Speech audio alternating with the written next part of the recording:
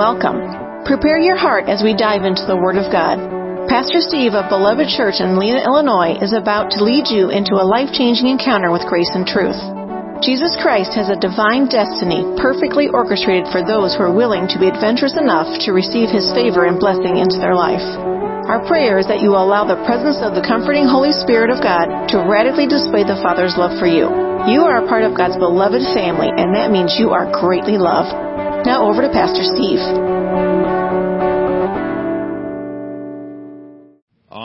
On this Resurrection Sunday, we are going to start in the Scriptures in Genesis. That's the place where you always start on Easter, is in Genesis, because obviously the word Genesis means beginning. So we have to start at the beginning if we're going to have a message. So I don't know what time you guys are planning on being out of here, but there's only 66 books in the Bible. That was the nervousness. Is that a word? Most nervous. I'm a professional communicator, can you tell? Yes. Yeah, thanks, Greg. Genesis chapter 2. You're welcome to use your Bible. I encourage you to know how to work your Bible, to be very familiar with it. You should have tear stains on your Bible. You should have hallelujahs and exclamation points and highlighted and underlined and notes and all that kind of stuff, which obviously means that you likely have a paper Bible. You should know your Bible better than you know anything in this world. The three of you that said amen, I'll be checking later. Genesis chapter 2. And I'm going to start in verse 18. I'm going to begin in the ESV, which is the English Standard Version. If you don't have that, or you'd like to just follow along and not flip, then you're welcome to look at the glowing screen that's above me. In verse 18 it says, "Then the Lord God said, 'It is not good that the man should be alone. I will make a helper for him.'" And I'm going to warn you now, I could at least spend 2 hours on this verse. There's at least that much in my heart, and obviously I haven't tapped it all. There's just a couple of really important points that I want to make about this verse as it relates to our journey today. First thing, God made everything. Everything that was in existence at this moment was all made by God. He made it perfect. God doesn't make broken stuff. He didn't make something bad. But there was yet something to experience. And this is one of those places that you've got to get this in your heart. This isn't necessarily a logically connected place. This is a revelatory connected place.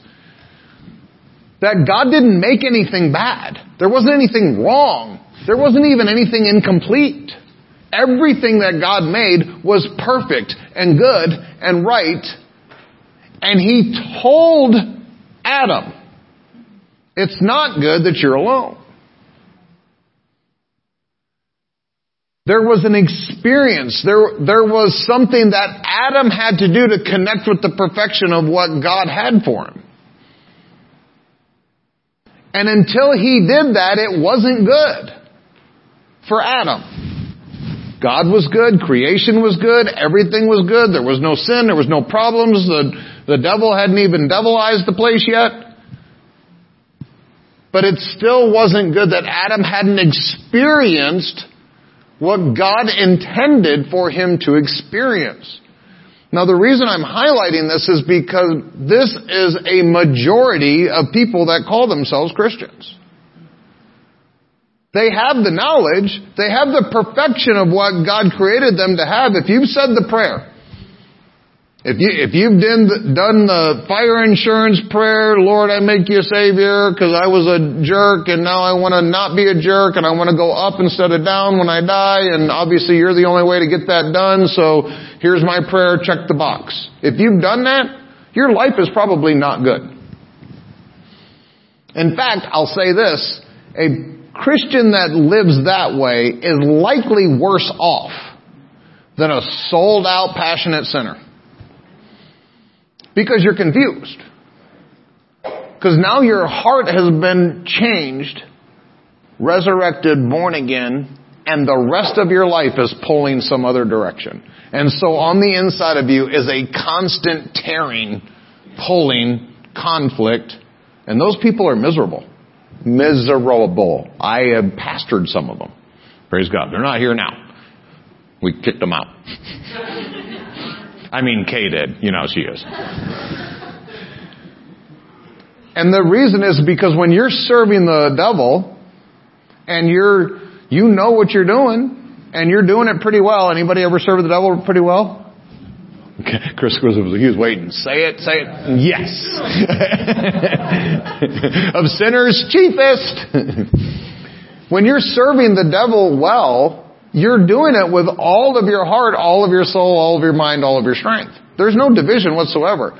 But when you're born again and you serve the enemy, and that's what a lot of people, I don't know about this room, but a lot of people that I know, that is their life. It is torn. It is Sunday, snot and tears, Lord, please help me. And it is Friday night, drunk and stupid. Trying to get that pain to numb, and then go to church and try to get that pain to numb, and try to get that pain to numb. And it is a perpetual, never-ending cycle of trying to medicate either in the spirit or in the natural.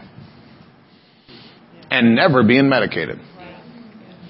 It's not good. That man should be alone. Now let me ask you this. Was Adam alone? Careful, because this is the Bible. God said it's not good for man to be alone. And nobody wants to answer anymore. From now on, Pastor, when you ask questions, I'm shutting up. So I want you to grid this. He was and he wasn't. Where was Eve? She was here. So was he alone? No. But yeah. And due to the fact that God had to do something after this, I will make him a helper fit for him. That means that he had to be, in some extension, alone. Because otherwise, why would God do anything? Why would God fix the not good? If something wasn't not good, and if it was not good, that means there in some degree that he was alone. You know, you can be in a crowded room and be alone. I experience this a lot. And you can be completely by yourself in your office, staring at the sky, like me, and be surrounded by a cloud of witnesses. And your Father, and the Holy Spirit, and Jesus' love. Like, it gets crowded in my office sometimes. I'm like, man, Gabriel, just step outside. You're a big guy. Loneliness and alone are two different things.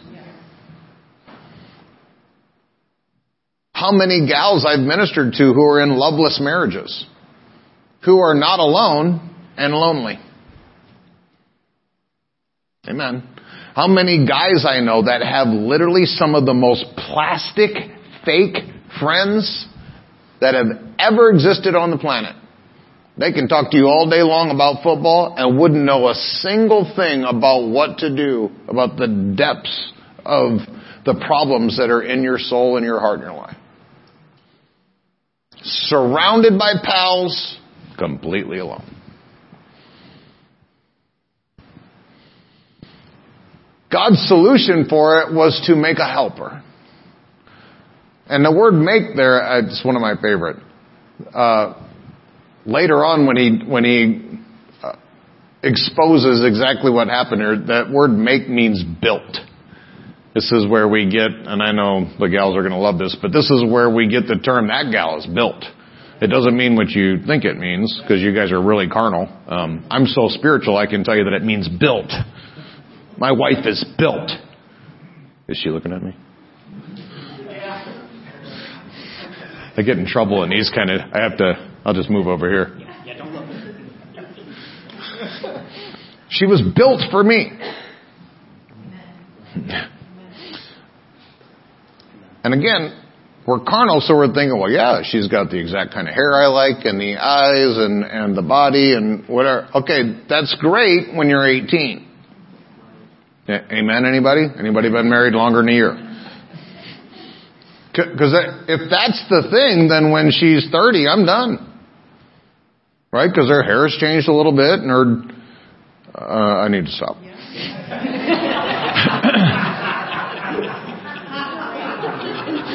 That's right. 26 3/4 years of wisdom right there. It only took that long. God didn't... It's not about what was built on the outside, because can anybody give me a witness? A lot of your outside building is you and Hostess and McDonald's. Not God. Don't be blaming God for your fast food habits. The part that God built was the real part of Kay. That's the part that God made for me and for me only. And if I don't experience that, I'm alone. I can be with her. There's people in this room, you're married. And you rode here in the same car. You like the same types of foods. You sing the same songs. Wear the same t-shirts. And have never truly experienced what was built for you to experience. And it's not good.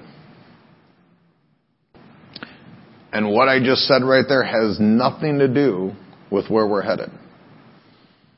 But because most folks don't have the grid for where I'm going to go, I had to lay this as part of a foundation, because you need to understand this marriage covenant that Kay and I have is only a reflection of something that's real. In other words, in heaven, this isn't even real. And I know that's going to mess with a bunch of folks. It's only temporally real. Because when we cross over, she's not my wife. There's no guys and gals in heaven. I don't know I probably even shouldn't have said it. There's no marriage in heaven. There's a unique way that we experience heaven that is basically off of our scope of understanding. But whatever that is, I know she's not my wife. We're going to be together in heaven, and whatever dynamic that is. I honestly believe that basically everybody in heaven is going to so head over heels love everybody else in heaven that there's just going to be no way to designate how great or how less that is. You know, I love her more than I love some of the other gals in this church. Amen. It's important. And it's good that she heard that. But I believe in heaven that it's all the way 100% pedal to the metal for everyone. And everyone you see is the most important person in all of heaven. But because we don't have a grid for some of this heavenly stuff, I wanted to lay that. So if you're married, or if you have children, or you can understand this, Romeo and Juliet dynamic, then at least you have a grid for what God is saying here, that not experiencing it is the aloneness. And it's not good. And so God needed to build something specifically for Adam. Now look at this process that God went through with Adam. And I'm not going to take you into deep theological areas because I'm not even really very good at that. We have a church theologian. His name is Dr. Benchamer, and I'm not him. Praise God. And one of the things is that the arguments that takes place in theology is how long? How long was Adam and Eve in the garden before the snake came in there and mucked it up? The answer is, You like that? It's good theological. If you look up in a theological dictionary, you'll have a picture of me. The next verse says that God had to show Adam basically everything that was out there. Now this is typical fathering that we should all embrace. God had to show Adam what wasn't right in order for him to fully embrace what was right. This is why a lot of you had to go screw your lives up before you came to Jesus. You had to go and experience it for yourself. You couldn't take my word for it. I actually had somebody do this to me one time. Somebody I love, I had a major leadership role in her life at one time. And I told this person, I'm like, hey, don't do this. This is going to be painful and it's going to mess up your life and cost you a bunch of money and it's going to be terrible. And he said to me, look me in the eyes. And he said, Steve, I have to make my own mistakes. And I said, why? To him, it meant that then it would be real to him. Let me say this. I don't have to be a meth addict, homeless, living under a bridge to know I don't want to go down that road. Amen?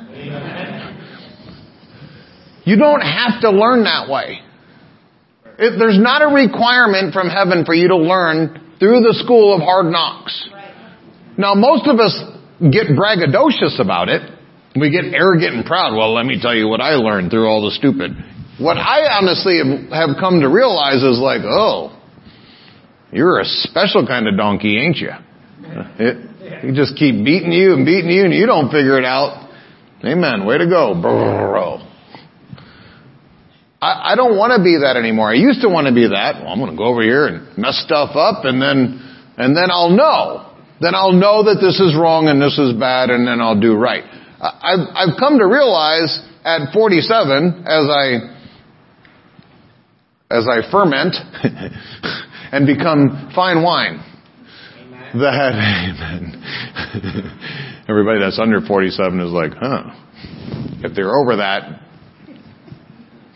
you're already fine. You're fine. See how I did that? Good for me. I've come to realize that at 47, that banging my head off a wall like I was when I was 18 actually takes a little longer to recover from. Anybody 47-ish.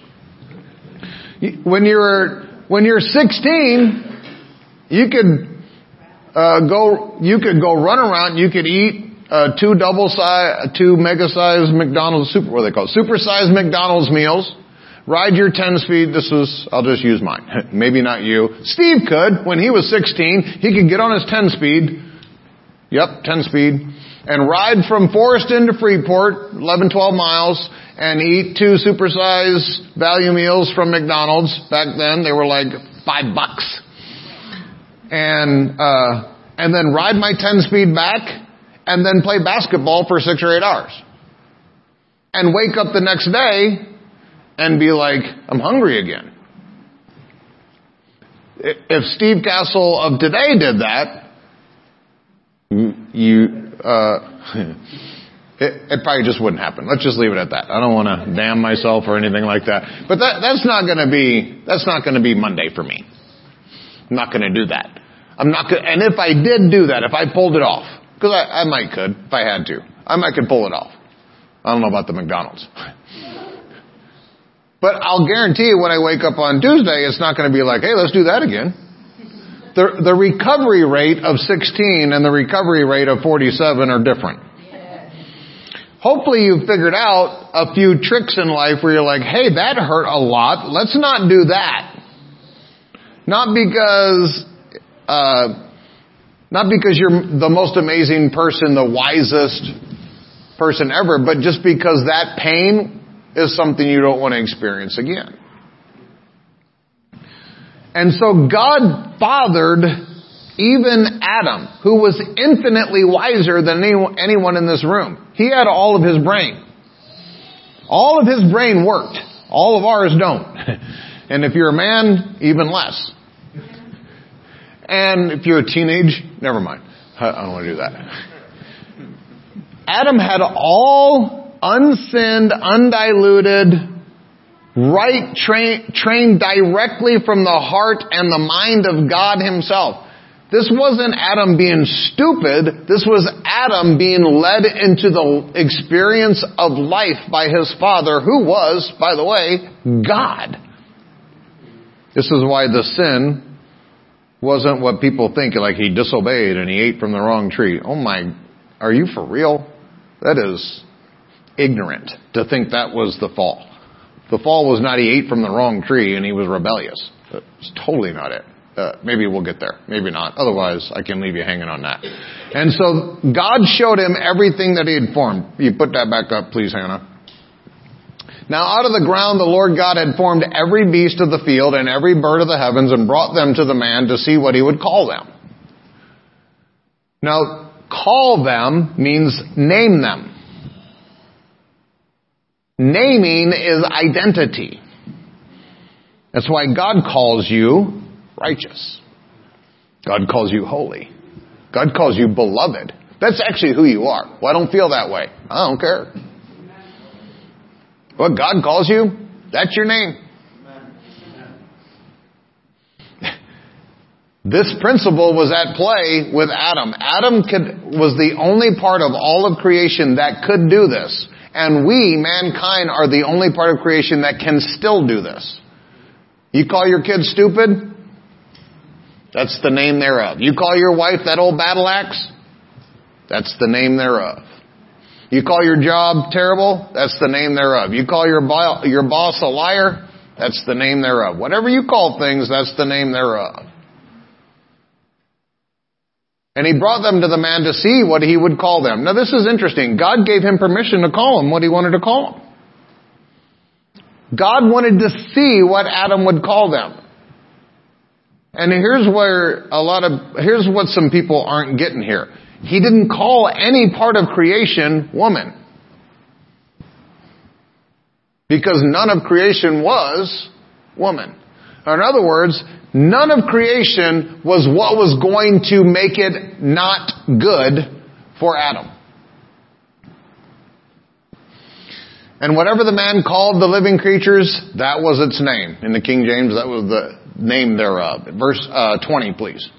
The man gave names to all livestock and to the birds of the heavens and to every beast of the field.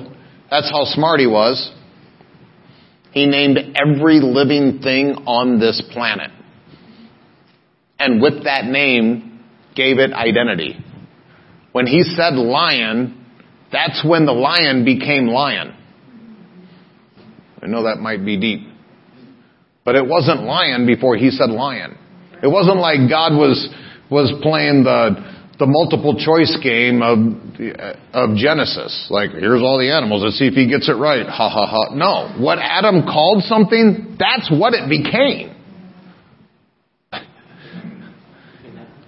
The man gave names to all livestock and to the birds of the heavens and to every beast of the field. But for Adam, there was not found a helper fit for him.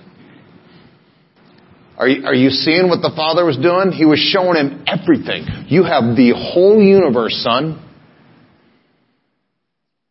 Anything you want in this universe that will help you with the not good, you can have it.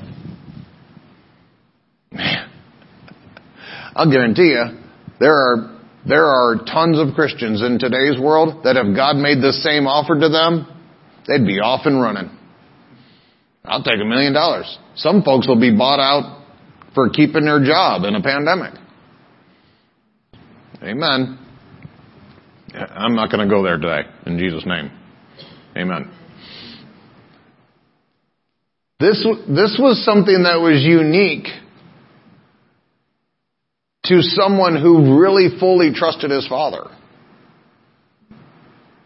You know, the other father in this planet, Satan, is going to bring you tons of stuff to see what you think will complete you, that will solve your loneliness problem. For some people, I know this personally as a fact. I'm not going to preach this. I have threatened it for years, but I'm not doing it today because it's Easter, so I can't. But for some of you, it's an animal. It's a dog or a cat or a lizard in a box, because that's your kid. That is your child. It solves the loneliness problem that you have. For some of you, it could be a career. For some of you, it's how much is or is yet to be in your wallet. That will solve your loneliness. It's a glowing screen that entertains you. Or a person on that glowing screen, with or without clothes. There's a lot of things that people do to deal with this gnaw on the inside of them. Is what was built for you. Adam, in a way, is better than most people that I know. Because he could have had anything. Anything. You remember the temptation that Jesus had from the devil? Where the devil took him up on a pinnacle and showed him all the kingdoms of the earth and said, hey, I'll give you all of these kingdoms if you just bow down and worship me. And Jesus said, no. I'm only going to worship my Father. And quoted from Numbers. Adam did the same thing. Except it was his father, and it wasn't like a temptation. It was his father letting him know he could. All things are possible, y'all. That verse just didn't become true when Jesus spoke it. All of the words of God were true before they were spoken. Thy word, O God, is eternal. All things were possible for Adam. Adam could have said, that bird right there, that is my helpmeet. That's going to be part of of humanity for the rest of existence. And he found, you don't find things you're not looking for. He found that there was no helper that was fit for him. Which is exactly what his father was hoping for. I hope that my son figures out that nothing that's on this planet right now is for him. To experience what I want him to experience. Next verse, please, Hannah. So the Lord God caused a deep sleep to fall upon the man.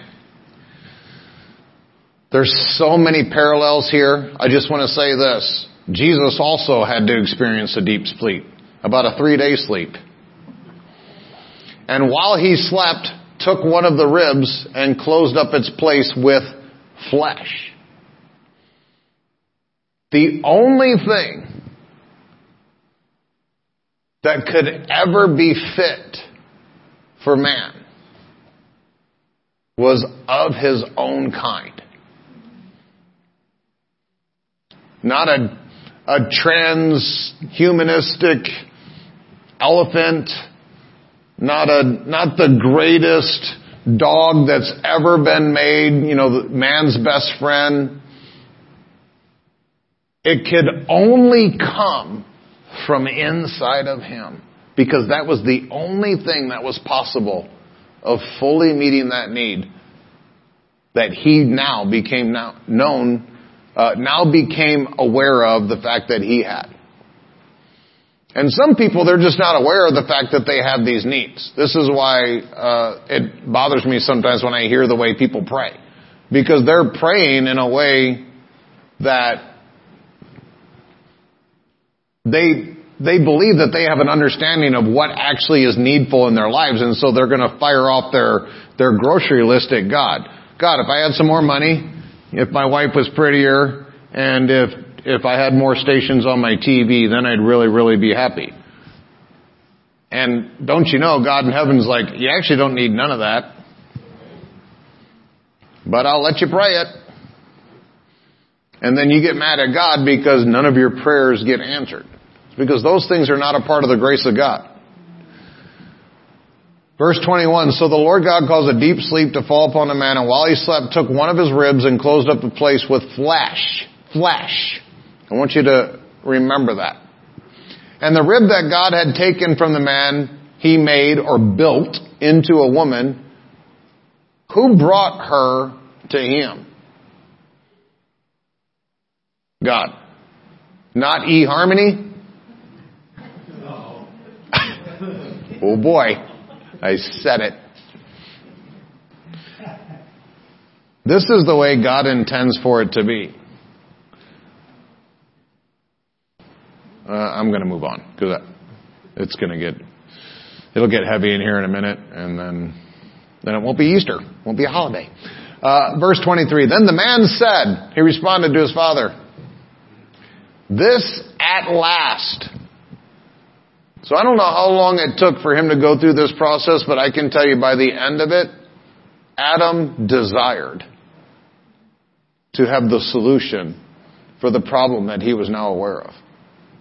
This at last is bone of my bones, flesh of my flesh.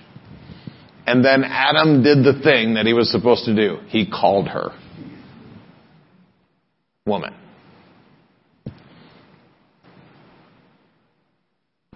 Because she was taken out of man. Does this make her a lesser version of humanity? And I'm not going to try to unravel all this stuff today. But I got news for any of the chauvinistic guys that are out there. These legalists that are actually really popular today. Some of them, they can preach a message saying terrible things about gals and they'll get 500,000 or 1 million views. I'll just say this. There was something so powerful, special, and unique about her that absolutely nothing in existence was going to solve this problem except her. Now think about this. Adam had God. Now that's going to mess with a lot of y'all. Adam had God. God walked him through this entire process. Adam and God did all of this together. You could say Adam had a relationship with God. A good relationship. They did this whole process together. Father, Son, walking it out. I can't imagine that the only words that were exchanged between them are just these few that are recorded in the Bible. However long this took. You know, when Adam said giraffe, I wonder if God was like, we can go with that. Sounds fun. And then when Adam said platypus, God's like, whoa, son, you need to stay away from the grapevine. I don't think that God was just way off in the other part of the universe and just letting Adam figure it out and clunk around down here. I really believe it was fathering him. So Adam had a relationship with God. And still needed her. Genesis chapter 3, verse 8, and they heard the sound, Adam and woman, which woman is Adam with a womb. So it's Adam and Adam with a womb. And they heard the sound of the Lord God walking in the garden in the cool of the day. And the man and his wife hid themselves from the presence of the Lord God among the trees of the garden. Does anybody know why? Because they fell. They sinned. They, in their failure, wanted to separate themselves from God. You could say it this way. They chose each other over God. This is happening all the time. People choosing people over God? I'm not picking on nobody in here, and I'm not looking at nobody here, but there are people in this room that pick people over God. Every day, all the time. Well, I'm not going to say that because they're going to get mad at me. Well, does God want you to say it? Well, yeah, but they'd get mad at me. So you pick them over God. Amen. Well, I know I really should go and do this thing, but my spouse doesn't want me to. And am I trying to tell you to get into fights with your spouse? No.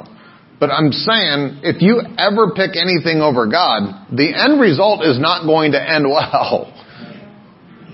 The greatest thing is to have an incredibly godly relationship with people, and then you don't ever have to get put in that place where you have to choose someone over God, because Kay and I can go after God together, because she loves God, I love God, so we can go together. But not every relationship is going to work out that way. A lot of your relationships are going to, on purpose, put tension on your relationship with God. Your boss doesn't wake up tomorrow morning and say, what can I do to help my wonderful employee get closer to God today while I give them money? You might even have a godly boss. And likely that's not going to be what they're going to do. There's always going to be a purposeful tension that is going to come in your life that's going to try to make you choose something or someone over Him. Adam and Eve chose each other. What God put together was so awesome and so amazing for them to experience that they actually chose the gift of God instead of choosing God. Man, that'll preach. How many people just want healing? If I could just get healed. How about you seek the healer? No, I don't want to do all that. Just get the healing. I just came to church here to get my marriage right. How about you meet the groom of heaven? No. I don't want to do all that Jesus, intimate Christianity stuff. I just want my marriage right. I just want the gift. I don't want the giver. Hey, you guys preach prosperity around here? Yep. All right, great. Give me some money. Don't work that way. Well, how does it work? You seek the one who owns the universe. And from that, He dispenses freely on those that He loves. If you seek first the kingdom and His righteousness, then all these other things are added to you. Well, I don't want to seek the King and His righteousness. Well, then go play the lottery. Because that's what a lot of people think Christianity is. If I come in here long enough and I scratch the right numbers, bam, it'll hit my bank account, won't it? Nope, sorry, don't work that way. How many people are seeking the Lord's wallet instead of speaking His heart? How many people are seeking the Lord's hands of healing instead of seeking His heart? How many people are seeking the Lord's wisdom? Help me with all these problems in my life instead of seeking His heart. Guess what happened? This was the first thing that set humanity on a course that made us suffer for 4,000 years. And they heard the sound of the Lord God walking in the garden. He wanted to come and meet with them. Notice, God came to them after they sinned. Most people have never heard the beginning, the Genesis story, the fall story in this way. God was seeking them out. They were hiding from Him, not Him hiding from them. Those of you that are in whatever you're in, whatever problem, whatever circumstance, whatever guilt, shame, condemning thing that's happening or has happened in your life that makes you feel like you're not allowed to be that close to God because you did the thing. You thought the thing. You experienced the thing. That may be your opinion. That's not His. He's coming for your heart. He's walking in the cool of the garden. He's looking for you. He wants to be with you, failure and all. And the man and his wife hid themselves from the presence of God. Man, please mark this in your heart. The presence of God isn't what you want to hide from when you miss it. The presence of God is what you want to run into when you miss it. And they tried to hide among the trees. And the Lord God called to the man and said to him, the three saddest words I think that are in all of Scripture. Honestly, in my heart, it's hard to even read this. This is God. You know, God could have just wiped the whole thing out, started over. He's God. God could have been watching him. He could have threatened him. Hey, if you touch that tree, I'll slap you across the universe. I want you to think about this from your perspective. All of creation, all of eternal humanity is going to rest on you. Just simply doing what you were asked to do for the right heart and the right reasons. I'll give you everything and anything. Just stay here in an intimate place of obedience and love and submission to me. Let me father you.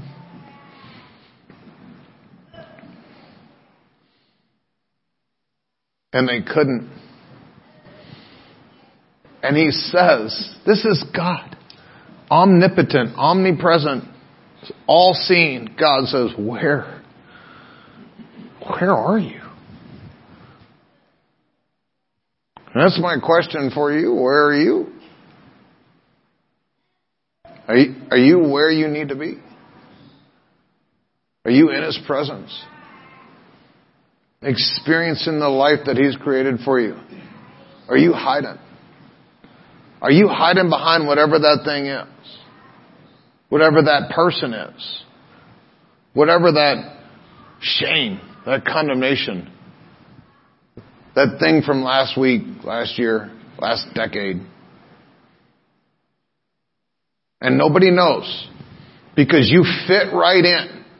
Adam fit in perfectly in the garden. That whole garden knew him and he knew that whole garden. Every animal on there was named by him. He could have walked up to any of them and they would have said, hey, or barked at, whatever. He still fit the same way after he failed as he did before he failed. But something was different between him and God. And God said, where? Where are you? You could say this. Adam was hidden from God.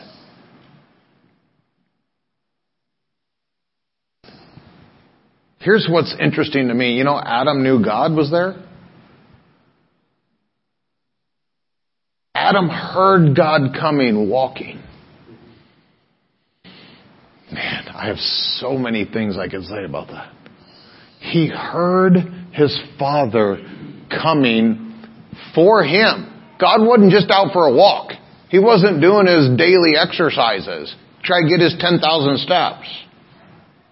He was walking to come for him. And Adam heard him, and Adam hid.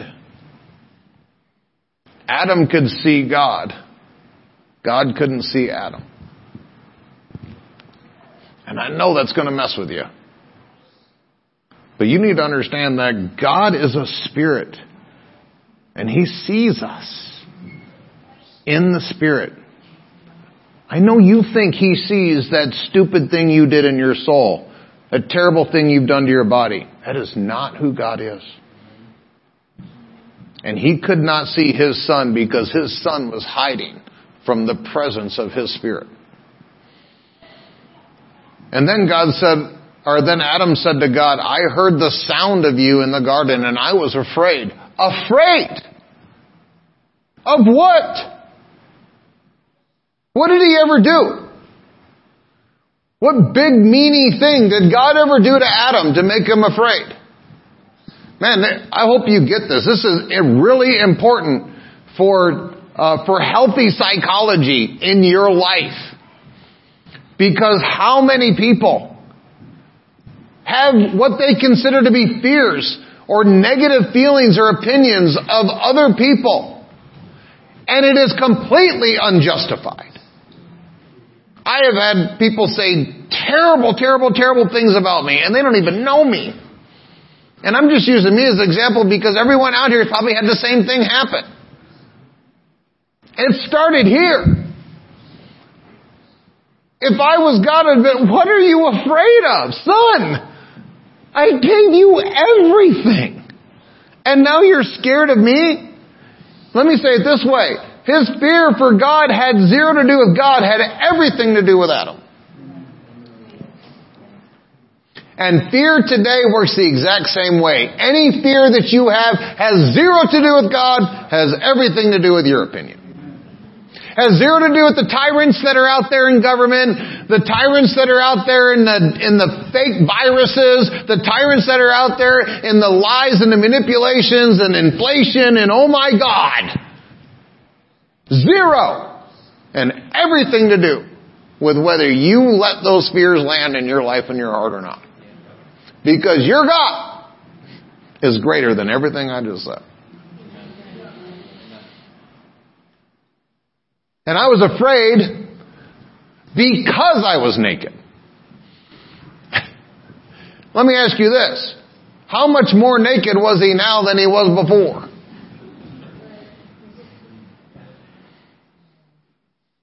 And I cannot spend a bunch of time here. But your degree of what you believe you to be exposed before God and before other people is going to be very, very congruent with the amount of shame and guilt and condemnation that you have in your life. I've got nothing to hide. Just yesterday I was talking to someone and they, man, I ain't got time for this story. No, I started it.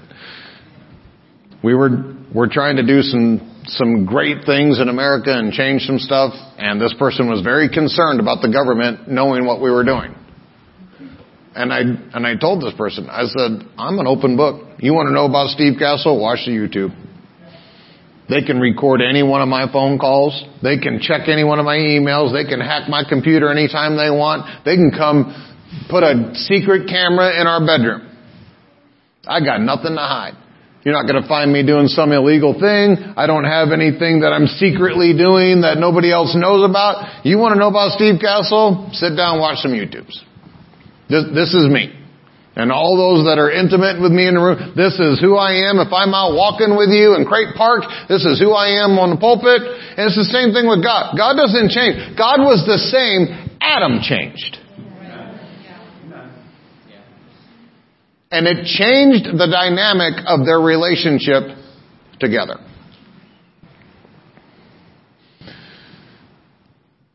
Isaiah chapter 59, verse 1. Behold, the Lord's hand is not short that it cannot save, or his ear dull that it cannot hear.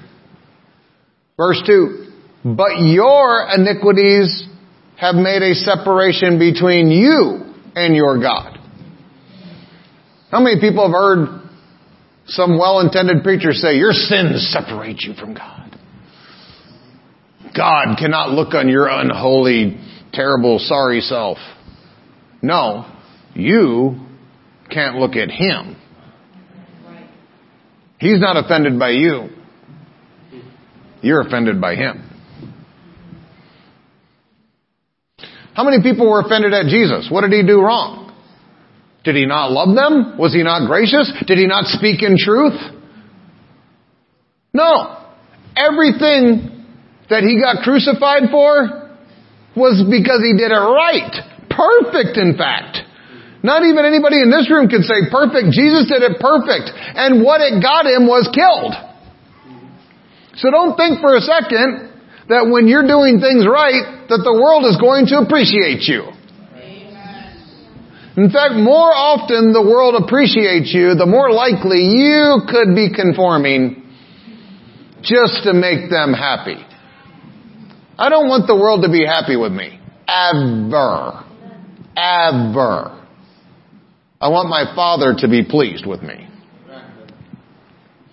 And your sins have hidden His face from you. Your sins hid His face from you. so that he does not hear. Jeremiah 17:9, what happened to mankind? They went from perfection, awesome, wonderful, everything's cool in the garden, to Jeremiah 17:9. The heart is deceitful above all things and beyond cure. This will take your self-help books and it'll throw them in the barbecue pit. Because there's a bunch of people in this world that thinks if I just do a little bit better, my life will get a little bit better. Self is what helped you into the misery that you're in. Self will never help you out of it. There's no such thing as self-help. There's no such thing as change without Jesus. And I know that's contrary to a lot of Christianity too. I can change. I don't need Jesus. I can just change. I can just choose to be a better person. Okay. You go on and fake it for a while. Let's see what happens. You know, you can take a pig, a pot-bellied pig, and you can put a bow on a pot-bellied pig. And you can put perfume on it, and you can put a little dress on it, and you can take pictures of it and prance it across Facebook, and everybody say, oh, look at the cute dog. But you take that pig out, and you show them a great big mud hole, and bow, dress, perfume, and all is going right in that mud hole, and that pig's going to, whoa, yeah. Because the nature of that pig is pig. So you can pretty yourself up. You can put a bow on you. You can put some perfume on you. You can take all the Facebook pictures you want of you doing all the great Christian stuff. But unless Christ changes you, you're looking for a mud hole. The heart is desperately wicked is what it says in the King James. Who can know it? Jesus in John 14, and I'm breaking right into a thought, but he answered his disciples. He says, if anyone loves me, he will keep my word. And my Father will love him. And we will come to him and make our home with him. We will come walking in the garden. And you will actually let us come and make a home with you. And not be like Adam and hide. And we'll come make our home with him. Whoever does not love me does not keep my words. And the word that you hear is not mine, but the Father's who sent me. These things I have spoken to you while I am still with you. Jesus was with them. God was with them. Verse 26, but the helper, the what? What was God going to make for Adam because he was alone? Whoa. So here's God talking to Adam, mankind, through Jesus saying, I have a helper for you. I'm going to build you a helper. Just like I did in the garden, just like I did for the first Adam, here I have the last Adam, Jesus Christ, telling you, there's a helper that God is going to build for you, for your life. The Holy Spirit. Whom the Father will send in my name. So what will he look like? What will he sound like? What will he be like? How will he walk? How will he talk? Just like me. He's going to be just like me. That's how you'll know it. And he will teach you all things and bring to remembrance all things that I have said. The Holy Spirit speaks in Jesus-ese. Jesus experienced the spectrum of human anguish and loneliness with an intensity that overwhelms our understanding. By doing so, he solidified his claims as the absolute intercessor between God and man. The Garden of Gethsemane represents Jesus' ultimate identification with the humanity that he came to rescue. Jesus said, my soul is crushed with grief at the point of death when he was in the garden just before being crucified. Jesus told Peter, James, and John, his 3 closest, most intimate disciples, that he asked to pray with him. Be with me. Commune with me. And they would not, because they lacked the heart to resist sleep. Unwittingly, Jesus' closest disciples contributed to that bloody, sweaty soul torment of traumatic anguish. 3 times Jesus took a break from praying to check on Peter, James, and John. 3 times he found them asleep. After walking a few paces to be by himself, separated, the God of all flesh fell on his face and gave full vent to his profound and unmatched pain. My Father, if it's possible, let this cup of suffering be taken from me, Jesus prayed. Yet I want your will and not mine. What suffering was he experiencing? The loneliness of knowing that he was about to face this thing. And even his disciples, even his closest disciples, couldn't help him. Adam's failure became Jesus' cry. The ageless battle between self-preservation and submission to the will of a divine yet loving God was raging unknowingly to the lethargic disciples who had sworn, vowed to serve Jesus, their master. Couldn't you stay awake and watch with me for even 1 hour? Jesus questioned, denoting the complete loneliness of the God of all flesh, made in the likeness of sinful flesh, battling for all flesh. Now his disciples flee from him because of the fear of governmental retribution. Doesn't that sound familiar? If they stay with Jesus, they could be persecuted, prosecuted, maybe executed. Much too large a price, like many today. Now Jesus is alone. Just his Father to face the torture and the injustice of the arrogant, prideful men that are going to kill him. Now Jesus is bloody, scourged, tortured by the very mankind that he has come to bring back into unity with God, that he desperately wants to save. Nailed inhumanely to a rugged cross. His mother comes to rescue him from a lonely death. But loneliness was his intended fate. John, behold your mother. His last earthly connection, the once Virgin Mary, the one who held and nurtured him from the unique place of knowing who he really was.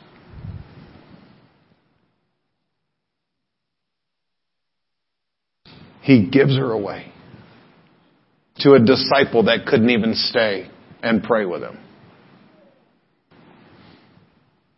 Imagine the desire of Jesus in that moment to be loved by his mother, to be held, to be nurtured, to have his mommy kiss his boo-boos. But he was meant to be utterly alone. And so he had to cast her away to fulfill his Father's will. Now, just the Trinity remains.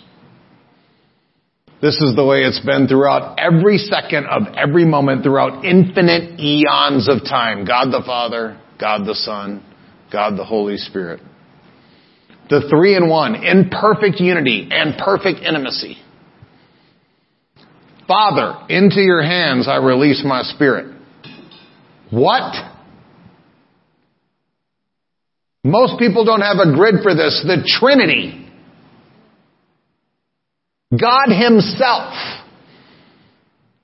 being broken apart. The Trinity being broken. the Comforter, the Helper. He gave up His Helper, who had been the connection point between Him and His Father in this earthly ministry these last 3 years. The tangible part of God's pleasure. The Trinity now down to 2. Only God could be broken in this familiar way. Only God could experience this kind of loneliness. This is eerily similar to the one who walked the Garden of Eden and asked, "Where are you?" Jesus finally faces death.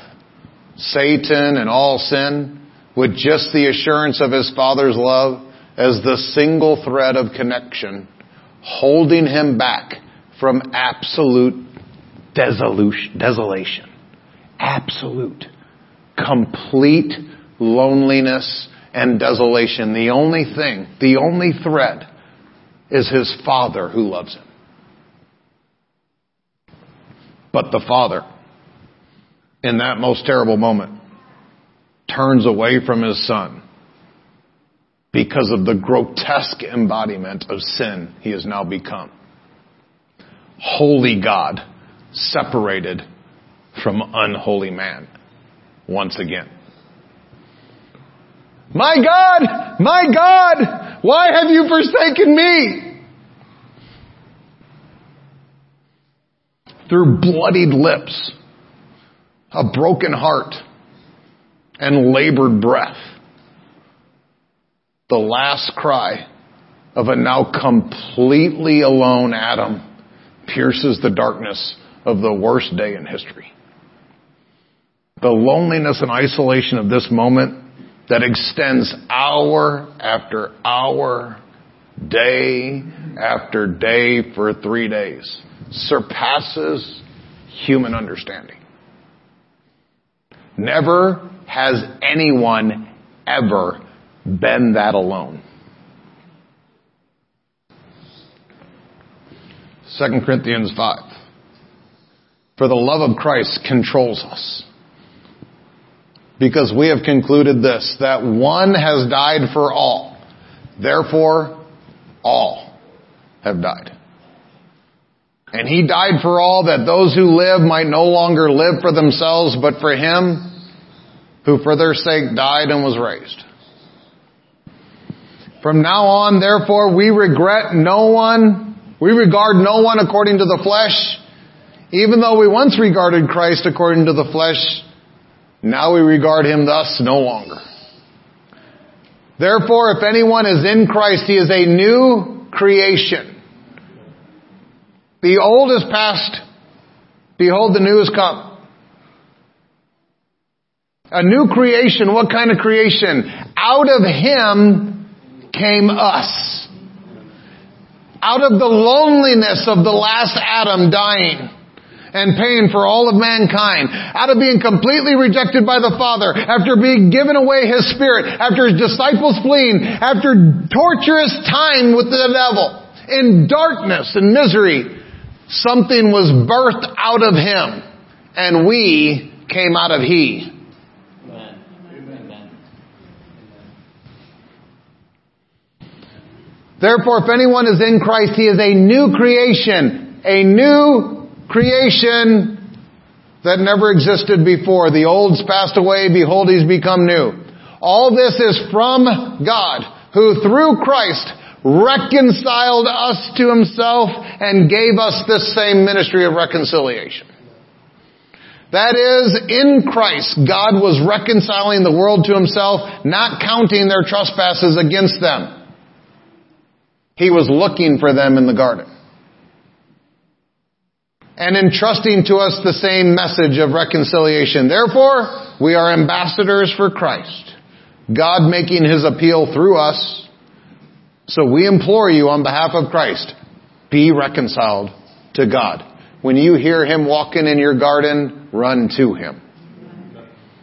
For our sake, He, the Father, made Him, Jesus, to be sin, who knew no sin, so that you and I might become in right standing with God. Now we can see Him face to face because we came out of He, and He has made us a helper. Matthew 28 in the Passion. Then Jesus came close. And to them, then Jesus came close to them and said, all authority of the universe has been given to me. He earned it. Now wherever you go, make disciples of all nations, baptizing them, immersing them in the name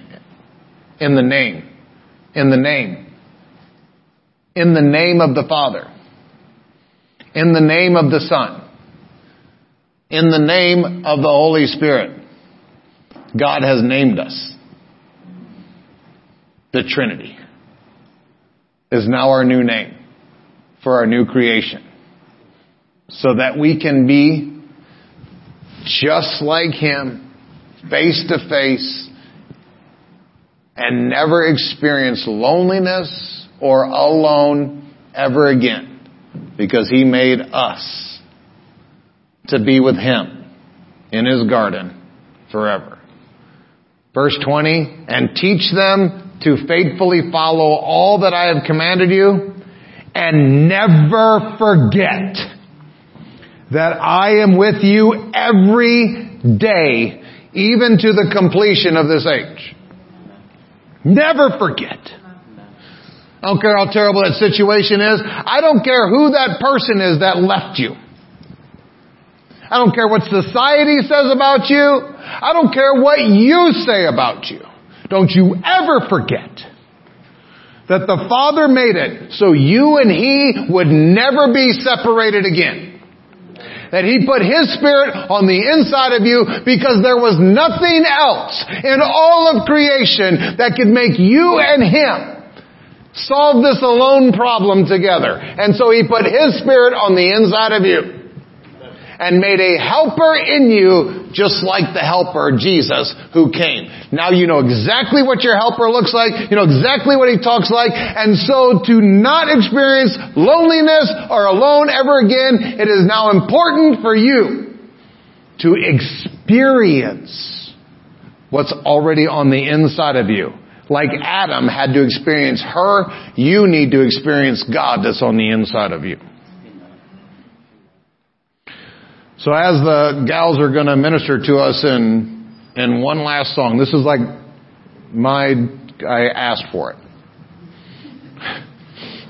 And I mean that in a positive way.